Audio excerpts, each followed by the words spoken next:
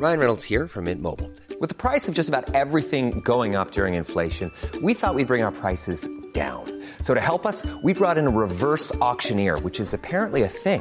Mint Mobile Unlimited Premium Wireless. How to get 30, 30, bit to get 30, bit to get 20, 20, 20, bit to get 20, 20, bit to get 15, 15, 15, 15, just $15 a month? Sold! Give it a try at mintmobile.com/switch.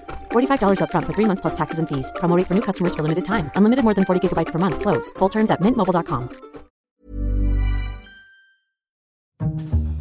Boris Johnson and the truth. It's complicated. I apologise. I apologise for inadvertently misleading this House. But to say that I did it recklessly or deliberately is completely untrue. Welcome to the FT's Political Fix, your essential insider guide to Westminster from the Financial Times, with me, George Parker. Coming up, the former Prime Minister testified for his political life this week. But is it enough to save his political career? The FT's Stephen Bush and our Westminster correspondent Jasmine Cameron-Shaleshi are on hand to discuss. Plus, Prime Minister Rishi Sunak easily won a vote on a new post-Brexit deal for Northern Ireland. But while the Tory rebels may have been crushed, the Democratic Unionist Party are still saying no to returning to Stormont. We'll be looking at the fallout with our Ireland correspondent Jude Webber and the FT's Brexit expert and public policy editor Peter Foster. So it was a resounding victory for Rishi Sunak. 515 MPs voted for his post-Brexit Windsor framework for Northern Ireland. 3 former Tory leaders, Boris Johnson, Liz Truss and Ian Duncan Smith, voted against. But it felt like they were fighting old battles. Generals in search of an army. Just 22 Tory MPs in total voted against Sunak's deal. But among those unhappy with it are DUP MPs, and without them on board, there won't be a swift restoration of Northern Ireland's power-sharing government at Stormont. Here's the DUP's leader, Sir Geoffrey Donaldson. Whilst undoubtedly improvements have been made, we have not yet fully addressed this fundamental problem, which is the continued application of EU law for the manufacturing of all goods in Northern Ireland. Joining me are the FT's Ireland correspondent Jude Webber and our public policy editor Peter Foster. So, Peter, it was a crushing victory for Sunak. Most Tory MPs, Labour, the SNP and the Liberal Democrats supported his deal. Was it a watershed moment? I think it was, George. I think if we go back to 2018, 2019, where this rump of purist, hardcore Brexiters ran everybody ragged and in fact drove us to the very hard Brexit that we ended up with, I think, the tide went out and we really saw that actually people are moving on. There's a kind of general exhaustion, and Rishi Sunak, by patiently putting together a practical deal, it doesn't magic the protocol away, or the Windsor framework as we're supposed to call it, but by getting a practical deal that the polls suggest satisfies the vast majority of people in Northern Ireland, has shown what you can do when you put the dogma aside and you just focus on the pragmatics. And the scale of that rebellion, I think, shows that a lot of Tory MPs have moved on as well. So it was a big moment for Sunak in defeating the pro-Brexit European Research Group, which now looks like a shadow of its former self, as you were saying there, Peter. This was Steve Baker, a former ERG chair, urging Boris Johnson to come out of the forest and accept the war is over. He's got a choice. He can be remembered for the great acts of statecraft that he achieved, or he can risk looking like a pound-shop Nigel Farage. And I hope he chooses to be remembered as a statesman. Well, of course, that was before the vote where Boris Johnson voted against the deal at the head of a rebellion, including many members of the ERG. But, Peter, did this feel like the beginning of the end for the ERG? I think it did, really. It's hard to see where they're going to come back on issues where you're prepared to put sovereignty, control over and above practical considerations, which in this case was getting the Northern Ireland Protocol to work, getting that Irish sea border that's created by the protocol to work in order to unlock future deals with Europe on defence and security. The Horizon Europe Science Programme is being discussed. It just opens the door to a whole load of practical and sensible advances to get Brexit working, which is what all Brexiteers want. Of course, the big thing that's still coming up is this retained EU law bill, this thing about let's burn up all EU-derived law by the end of the year. That's a real putter offer for industry, for investors, etc. And that one is going to have to be addressed. But that's another issue where if Sunak takes a pragmatic approach, focuses on where divergence can bring benefits, not doing it for its own sake, I think he can get that one over the line as well. Yeah, maybe see the bill quietly diluted in the House of Lords as it goes through its passage in the latter part of the year. So, Jude, the DUP, as we were saying, voted against the so-called Windsor framework. What are they saying about the deal? Well, they're saying it just doesn't go far enough. I think you have to realise that there's some people in the DUP who will never be satisfied. They set 7 tests famously, and they've been using those as the yardstick to measure any deal by. But it almost feels like they pick on something different each time to say, no, this is the thing that we object to. This is the core of the issue. Basically, they're saying that it's still not unfettered access. People in Northern Ireland are not able to trade with Great Britain as easily. Access to the UK internal market isn't fuss-free, it isn't the same, and there's still EU laws in place, and there's still oversight of the European Court of Justice. So what they're asking for are things that the UK government just can't deliver. And the appetite clearly has moved on. The Northern Ireland Secretary, Chris Heaton-Harris, said on Thursday that the ball's in the DUP's court about whether to accept this. They'd like additional negotiations. They won't get that, but they're hoping for some additional clarity. They've been promised a bill that will copper fasten Northern Ireland's place as part of the Union. That's going to be a game of semantics, really, because the Northern Ireland Act from 1998 already says that Northern Ireland's place is as part of the Union, and its constitutional status can only change if a majority of the people in Northern Ireland decide. But, they're obviously looking for a few things to sort of stroke their egos in a way, some things to sweeten the deal for them. But practical and substantive changes at this point are just not going to happen now. I'll just run through the parties that voted for this deal in the House of Commons this week, including the SNP and the Liberal Democrats. The DUP look increasingly isolated. Do they actually mind? No, they don't mind. They don't mind at all, I think. For them, this is a point of principle. But I think also it's worth remembering that there's a bit of a difference between the MPs. There's 8 DUP MPs, but they have legislators at Stormont who are generally believed to be a little bit more practically minded, in part because their salaries have been cut, because Stormont's not active at the moment. So these are people who are feeling the very practical brunt of Stormont not being up and running. So there are some hardliners in the party who don't mind whether they're seen as a minority. For them, it's the principle of the thing. But ultimately, it's going to be a battle over practicality versus principle. And I'm sure you're going to ask me this, but ultimately, they will go back into Stormont. Hang on, hold that thought, Jude, because I am going to ask you that in a minute. That is the $100 million question, if and when they go back into Stormont. But before we get onto that, Peter, the Windsor deal has gone through its main EU and UK legal processes now. Trust has been restored to a certain extent. What can the two sides do next? So I think the obvious thing that they can do is to start rebuilding the security partnership. You'll remember Theresa May, before Boris Johnson came along, actually had a text. There was going to be a partnership agreement, and part of that was going to be a security and defence chapter.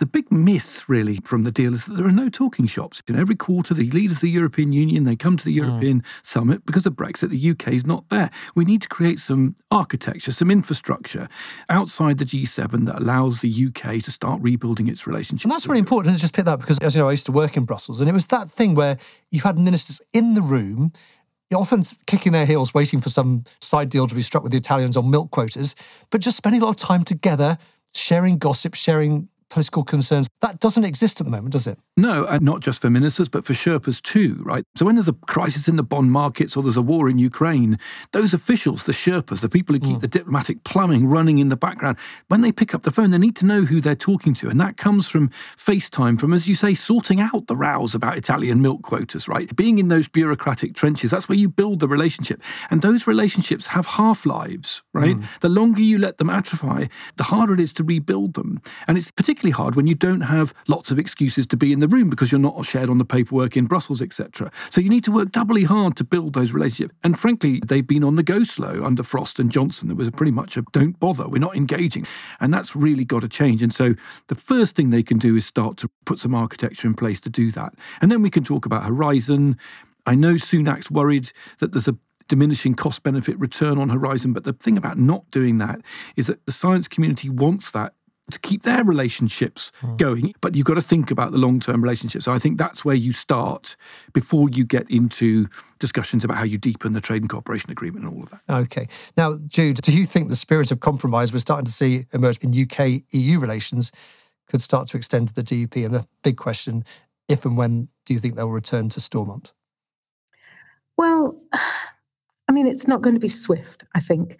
But the general consensus seems to be that the DUP ultimately have nowhere else to go, so they will end up having to go back into Stormont. It's more a question of when and not if.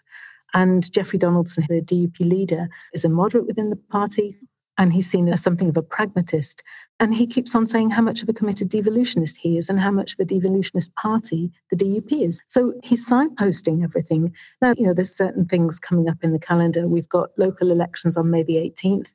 I think it's quite unlikely that they will go in before then. Before the May 18th elections, we'll have the anniversary of the Good Friday Agreement from 1998, which is what set up power sharing in the first place and ended the Troubles. That's on April the 10th. Sometime around this period, we're going to have a visit by Joe Biden. It probably won't be for the April the 10th anniversary, but it could be the following week. Unionists don't particularly care. I mean, especially because Biden is very proud of his roots in the Republic of Ireland. So that's not something that they're setting their clocks by. Not long after that, we have the marching season in July. The 12th being the highlight of the unionist calendar. So they might want to wait until that is passed, which would bring us to the autumn. Now, that sounds like an awfully long time, but I think there will be pressure on the DUP to go back in before then. Maybe the feeling had been that Sunak would not put pressure on them until after the May elections. We'll have to see. But the first real indication of what will happen next, we should get next week, because Geoffrey Donaldson, the DUP leader, has appointed an 8-person panel to canvass unionists' views on the Windsor framework, and they have to report back by the end of next week. So that'll be our first indication. OK, Pete, you've written a lot about how this will improve things on the ground in Northern Ireland, which ultimately, I suppose, is what this is trying to achieve. Does it make Northern Ireland the best place to do business in Europe, as Rishi Sunak suggested? Listen, I think if you get the DUP back into Stormont, you're going to see a flood of investment from America particularly to try and get this thing moving. Remember, there's a consent vote in 2024 where there has to be a majority of the MLAs, of the members of the Legislative Assembly in Northern Ireland, need to vote to continue the trade portions. What you don't want is that when that vote happens, it becomes another boycott moment for the DUP. What you want is for the Windsor framework to have made that Irish Sea border work effectively and create investment, create a sense of well-being, create a sense of political prize here, that they are the entrepot, the hinge between the US and the UK market and the EU in a way, of course, that GB is no longer. And then I think it will get harder and harder for the facts on the ground to be gainsaid by the unionist community, because, of course, the longer this goes on, the more the kind of moderate middle in Northern Ireland are disenfranchised, the more the moderate middle are ignored. If you look at the polls, they care about the cost of living. They care about the NHS, ridiculous waiting lists in Northern Ireland. The longer the DUP stay out, the more those people are alienated. And remember now, post-Brexit, a vote for unification is a vote to rejoin the EU. Yeah. Right? And so English nationalism, if it delivered a very hard Brexit, has a corollary in Irish nationalism.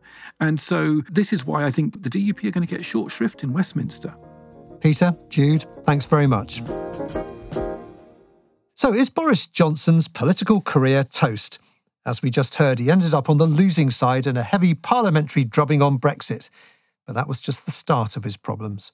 Former Prime Minister was forced to give evidence under oath on the King James Bible to the Commons Privileges Committee this week. And if the committee concludes he deliberately misled Parliament over the Partygate scandal during the COVID pandemic, Mr Johnson could lose his parliamentary seat. Sir Bernard Jenkin was among those on the committee to voice scepticism on the former Prime Minister's justifications, asking him at one point to explain a photo that showed Mr Johnson, drink in hand, at a leaving party for a staff member in 10 Downing Street. Can we move on to examine the compliance with the COVID rules at this gathering? You told the House the rules were followed at all times, so you must have thought the gathering was reasonably necessary for work purposes. We know that the gathering attracted fixed penalty notices. So in fact, the police have judged that it broke the rules. Why did you think it was within the rules? I thought it was essential for work purposes, or at least reasonably necessary for work purposes, because for the reason I've given Sir Bernard, it was necessary to show that the business of the government was being carried on. That's what we had to do. That's what I had to do. I know that, but it's what you said about it to the House of Commons is what matters. Yes. So with me are the FT's political commentator, Stephen Bush, and our political correspondent, Jasmine Cameron-Shaleshi. So, Stephen, how did Boris Johnson do? I think not well, to be honest. He went into this hearing with a situation where public opinion is basically decided that they think he did mislead the House of Commons, and MPs of all parties would rather give him a 9 days or less suspension because that doesn't trigger any of the possible paths to a by-election. And broadly speaking, I think most MPs think it's in no one's interests for there to be a by-election. If you're the Labour Party, you would prefer the Conservative psychodrama to continue. Essentially, there is no good scenario for Rishi Sunak. If Boris Johnson were to somehow win, then, that would obviously reopen all of the, never write him off, he's their biggest asset, all of the stuff that you want closed down. If you lose the by-election, that opens up all of the Tory party's doomed stuff and he doesn't want aired. But I think in terms of giving particularly Conservative members of that committee some pretext to go, OK, there was a problem, but it should be 9 days, not 10 or 14, I think they probably will still find some form of word which allows them to do that. But he didn't really give them the thing they were looking for, and he was incredibly bad-tempered with those Conservative members who kind of are his lifeline here. Yeah, Jasmine, what did you think of his performance? It was quite interesting. So it was a great bit of parliamentary theatre. You had Johnson swearing on the Bible. It felt very American. You had Harriet Harman looking incredibly stern. But I don't think we really learned anything new, but we did get an insight into Johnson's thinking around that time and how he mentally justified it to himself. I do think what was striking are the moments where he lost his temper, because I feel like Johnson's actually very good when he's in front of a loyal crowd, where he can sort of joke his way out of a tight spot. But I think he's quite bad when he's pressed on the detail and there's nowhere for him to hide. And I think his sort of snapping at some of the MPs reflected the fact that it really looked like he was pushed up against a corner. And what was quite striking as well was this overall tone of exceptionalism in his answers to MPs. I think it's very easy to forget that during the pandemic, the rules are actually made very clear-cut to the public. People didn't see sick family members, people missed out on huge milestones in their life because we thought that we all had to stay at home and protect the NHS. And so to sit there and tell the public and tell MPs that actually, well, we followed the guidance as best as we could, it all felt a little bit flimsy and arrogant, because actually the rules were very clear-cut and he was in front of a podium and in front of MPs often several times a week explaining those rules to the public. So the fact that there seemed to be so many exceptions in number 10, I don't think will go very well with the public or MPs. Well, yeah, not many leaving parties attended by most people during that period, it's true. Stephen, do you think it was clear from the evidence you heard, either in written form or oral form from the former Prime Minister, that Boris Johnson either intentionally or recklessly misled Parliament? I think so. The thing which is still the funniest bit to me is citing in evidence in his defence someone saying, "Can I say?" I can't think of any situation in which anyone has been talking about what they ought to say publicly, or if you're having a sort of meeting before a meeting, "Can I say?" when you are not kind of admitting that what you're about to say is not the truth. So I think, were I kidnapped and end up in the unfortunate position of being an MP on this committee, I don't see how I would be able to escape concluding that he hadn't recklessly or willfully misled. I mean, my sense was it wasn't very likely to change anyone's minds, frankly, what happened this week, Jasmine. Big question, I suppose, now is what does the committee do? We expect them to produce their verdict sometime after the Easter holidays. And Stephen's just set out the fact that the 10-day suspension from the House of Commons is a nuclear option that can trigger a series of events which leads to a parliamentary by-election and Boris Johnson probably losing his seat. What do you think the committee's going to do? I think the wording is quite significant, this idea of knowingly having misled Parliament. I thought the defences that he put forward were quite interesting. So first of all, he argued that he was given assurances by his team, notably people like Jack Doyle and James Slack, who were his director of comms. At some instances, they were actually at the event, so he was given assurances by them before he went to the House of Commons. I mean, the counter to that is he didn't need to be so categorical in his statements to the Commons. But I do think he's been advised quite well by his legal team. And I think pinning him down on what exactly he knew before he went to the House is actually going to be quite difficult. So I think he's got lots of different things he can point to and say, well, you can't say I knowingly did this. Yeah, well, they're also applying a test of whether he recklessly misled Parliament, of course, which is, could he have actually found out what was going on inside his own house a bit more vigorously?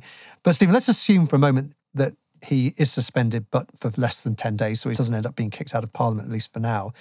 Do you think he's basically finished as a frontline politician? I think for two reasons the last week has been catastrophic for him. There's been this vote in which he made a big song and dance about voting against it.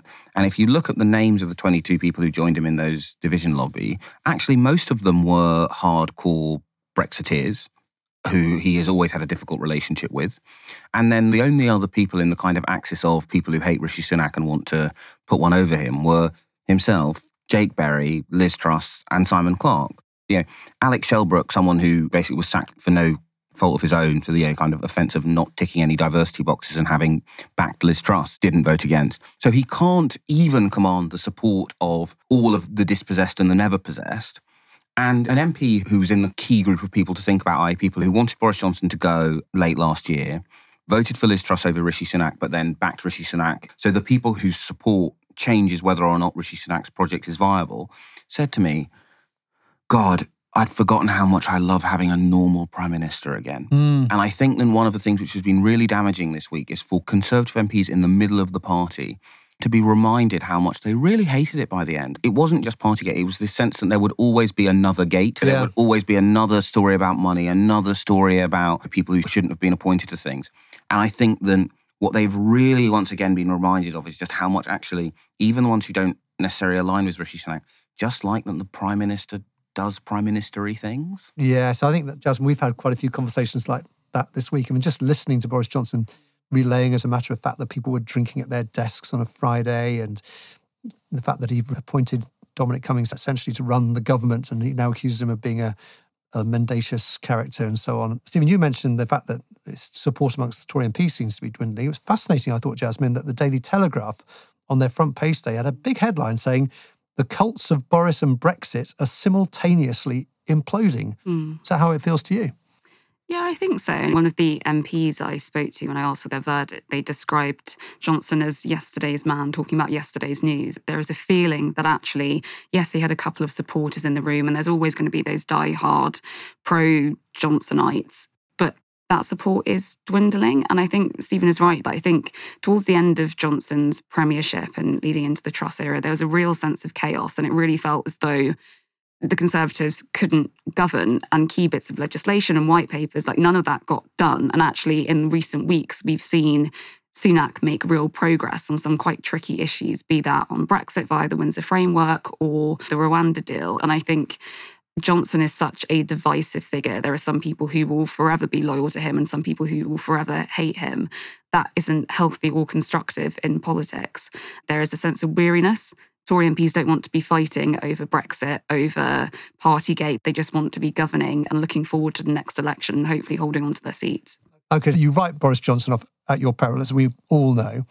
Is there a scenario, Jasmine, that the Conservative Party lose the next election and then thrashing around and deciding what to do next, they turn back to the man that's proven himself an unparalleled election winner for the Conservatives? I mean, maybe. I think what's interesting about Johnson is that he's always in the background. He's always lurking, ready to pounce, ready to launch some leadership bid. I think that would really depend on how badly the Conservatives lost if they lost. If Labour were left with quite a small majority, there might be a coalescing behind Sunak. If it was a complete wipeout, there may be a feeling of, OK, maybe the party needs to start from scratch. And then maybe Johnson comes in. But I don't know. I do just think he's such a discredited and divisive figure, and I question why he'd even want to when he could make so much money in the private sector doing lots of speeches. Well, I suppose Churchill, his hero, spent a bit of time in opposition after the Second World War, Stephen? He did. I think Jasmine's absolutely right. Then it's a bit mystifying why he wants to do this thing. It's not like he did anything meaningful with his time, and he clearly hated it. But I think that in some ways the tragedy of him is he's doomed to always want this job that he was very bad at, didn't particularly try and do.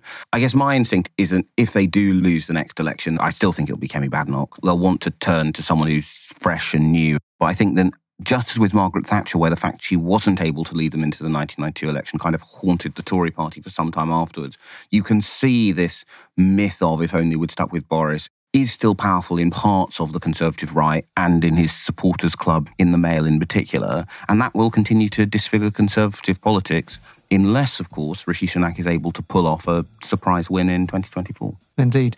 Stephen Bush, Jasmine Cameron-Stressy, thank you very much. And that's it for this episode of the FT's Political Fix. If you like the podcast, we'd recommend subscribing. You can find us through all the usual channels to receive episodes as soon as they're released.